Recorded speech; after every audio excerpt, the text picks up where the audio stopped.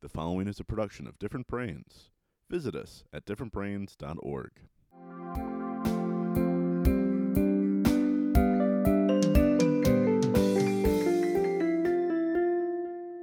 Hi, I'm Dr. Hackie Reitman. Welcome to another episode of Exploring Different Brains. And today we have my new friend, Danielle Picciulli. Danielle, you're a medical ethicist, and we're going to learn all about it here at Different Brains. Thanks for being with us. Thank you for having me. I'm very excited, yes. All right, cool. Well, let's start off. Where are you? Tell us where you are. Sure. So a brief intro of myself. Hi, everyone. My name is Dr. Danielle Picciulli.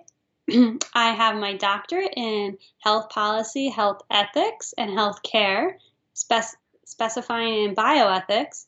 So I am currently a clinical ethicist consultant at a hospital, and I provide consultative services to patients, families, and clinical teams when necessary. So what that means is if there's a conflict between multiple family members, between the patient, the medical team, I'm called in and I go over the ethical as well as the legal rights of each case scenario that's provided for every patient and every family in the hospital. And you also deal with cases all over the world as well, a bit too. Yes, that's true. I am on a few different types of boards and committees.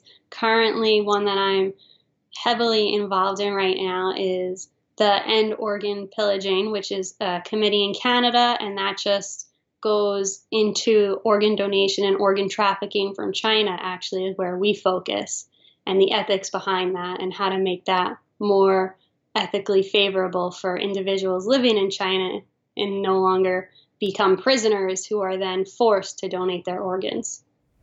Well, I remember when I was commuting here from Fort Lauderdale up to Boston University, my alma mater, medical school for 30 years, that we would hear stories in the cadaver labs about when cadavers were first starting out, so to speak, at the medical schools. Oftentimes there was a lot of ethics involved in shady ethics in getting those bodies. And many times they were going out and getting them. Yes, ethics allows for all different types of individuals, living and non-living, to get guaranteed and proper care. And it's quite interesting that you speak about cadavers because that's one area that I am looking more into now because it is gaining more popularity in the ethics committee regarding medical research on cadavers and their rights and limitations. Well, I'm going to assume that our audience here at Different Brains, which is a pretty smart audience, are as ignorant as I am in what a true professional medical ethicist does every day. And so maybe the best way to do it is for you to give us some examples of your most interesting cases without giving up any confidentiality, of course, and letting us know some of the interesting things that we might not even think have anything to do with anything. Sure. So I would be more than happy to. So before I do so, I do want to just provide a little bit more background information. So there are 4 values that clinical ethicists go by, and they're called autonomy, non-maleficence, beneficence, and justice. And this is, again, just to guide the medical team, the families, the patients, and myself to honor the patient wishes, to do what's right by the patients, and cover all aspects that may be necessary. Clinical ethicists are available all over a hospital, including the ICU, the CCU, even the NICU, which is the neonatal intensive care unit, in case we don't know what that is. So we are all over the hospital, and we are gaining more popularity as more hospitals are creating a mandate for clinical ethicists to be present, not just an ethics committee, which is in hospitals already, but a clinical ethicist, someone like me who has a master's or a doctorate degree in training for this type of specific position. So I'm also paid to sit and talk with the family, as I said, and the medical team and figure out the scope of the situation and what is going on. And that really allows me to understand and unpack everything that may be going on that the nurses and the medical team may not be able to have the time to sit down with the family and figure out what's going on, what mom would have wanted, what brother or someone else would have wanted. So it is an important position and an important role, and I'm very happy to see that the U.S., especially a lot of hospitals, are getting more on board with this position and realizing the need that not only the hospitals can benefit from having someone like me as a clinical ethicist, but also the patients and the families of patients. Could you go over those 4 guideposts again you mentioned before? The 4? Yes, the 4 values, of course. So the first one is autonomy. The second one is non-maleficence. Then we go into beneficence and justice. And what those 4 really summarize is autonomy of a patient, ensuring that the patient is given all of the guaranteed rights and values and looked at as a patient regardless of any other condition or background that they may bring. Non-maleficence and beneficence is doing no harm to a patient, and again, ensuring the same principles of autonomy. And lastly, justice. Are we doing legally what's right by the patient? Well, and it's very interesting that people forget that about the Hippocratic Oath and some other similar, which is first do the patient no harm. And sometimes we forget that. Yeah. Yes, sometimes I've seen some cases, especially in the ER, when you have to make a very quick decision and the doctor is doing what the doctor feels is best in that situation. And although the doctor may not be wrong, there is perhaps a little story behind the family and the situation that may need some unpacking before we proceed with whatever procedure we're going to proceed with.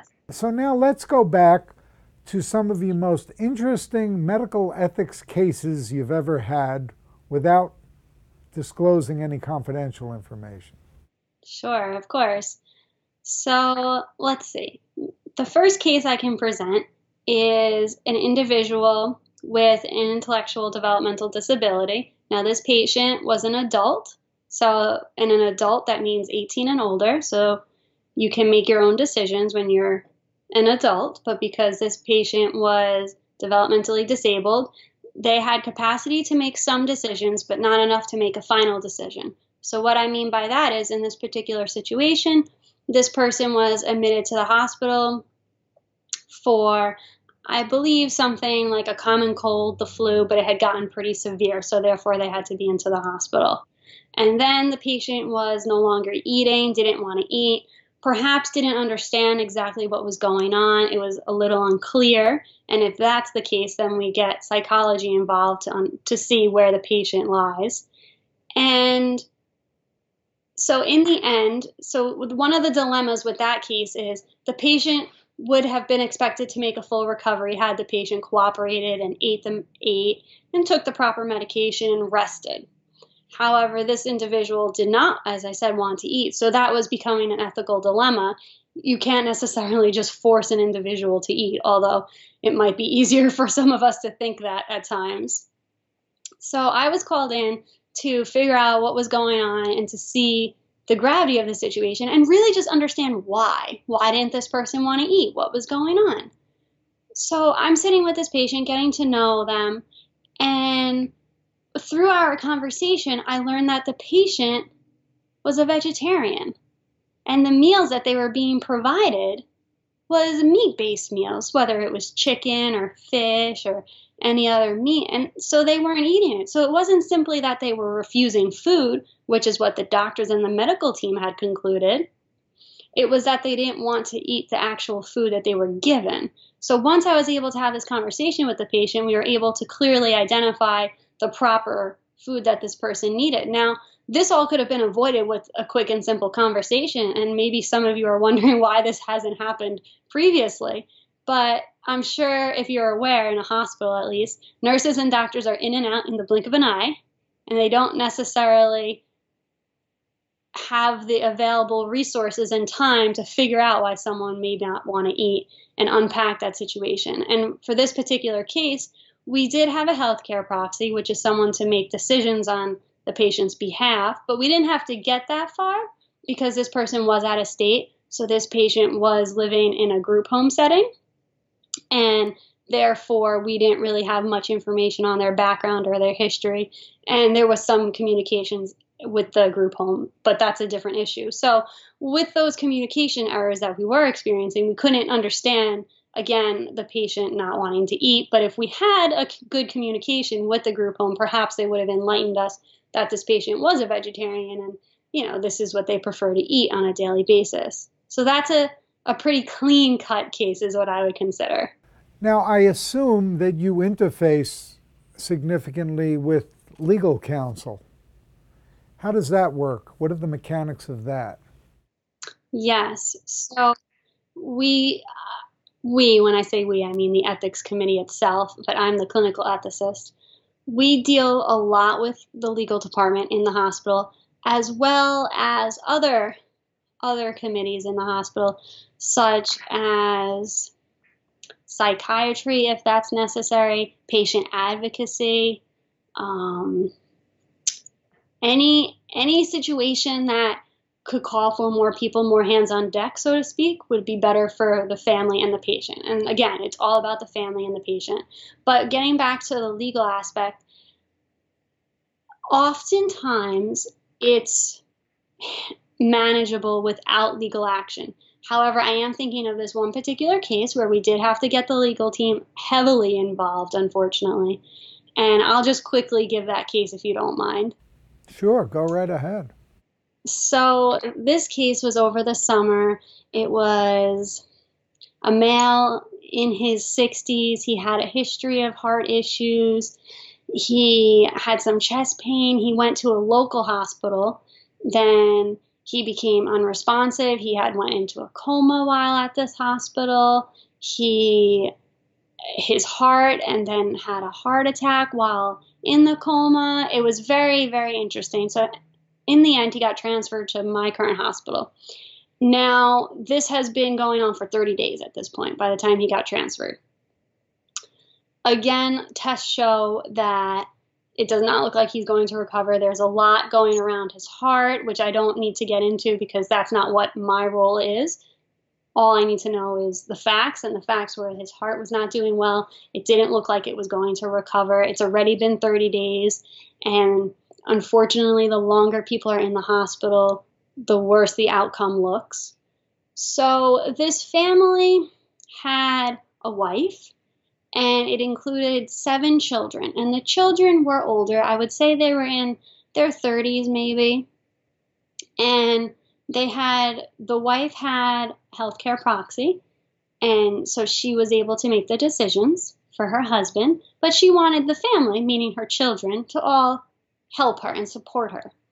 And there were 6 children living locally. 1 child far away, moved away. The 6 children were with their mother day in and day out. They saw the situation with their father.